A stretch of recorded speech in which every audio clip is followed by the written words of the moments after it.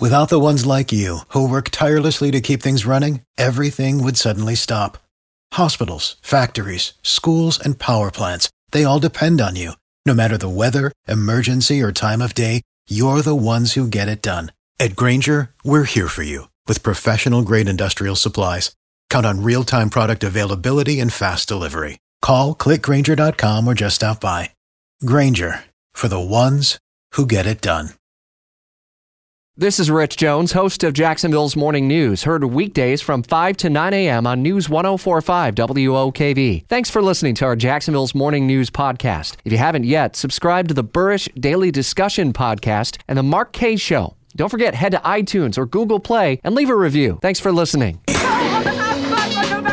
With hundreds of protesters screaming in dismay outside the Senate Saturday afternoon, confirmed Justice Brett Kavanaugh to the U.S. Supreme Court, a vote of 50-48, giving the president a major political victory. The president expected to swear in Brett Kavanaugh in kind of an informal sort of event at the White House a little bit later this evening. He's already been sworn in by the Chief Justice. Fox's Rachel Sutherland picks up our team coverage. A big win for the Republican Senate Majority Leader, for the president, and those who supported the Kavanaugh nomination. Absolutely. The ceremonial swearing in tonight will be a big moment for President Trump and Republicans, but really the fight continues.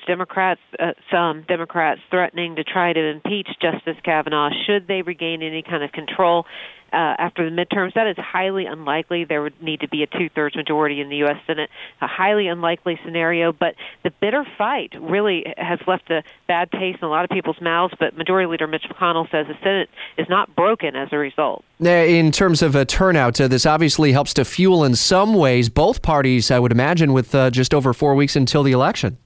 That's absolutely right. Recent polling has shown that even more so, Republicans have been more energized by this battle, that they're catching up to Democrats in their enthusiasm for going out to the polls. So certainly this has energized both sides when it comes to the midterms. We're all going to see in just over 4 weeks who ultimately wins that turnout battle as the president is hitting the campaign trail. He's going to be in Orlando today. Now, that's not formally a campaign event.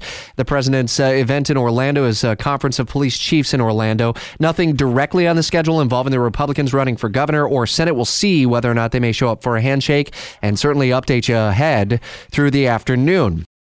For the ones who work hard to ensure their crew can always go the extra mile, and the ones who get in early so everyone can go home on time, there's Grainger, offering professional-grade supplies backed by product experts so you can quickly and easily find what you need. Plus, you can count on access to a committed team ready to go the extra mile for you. Call, click Grainger.com, or just stop by. Grainger, for the ones who get it done.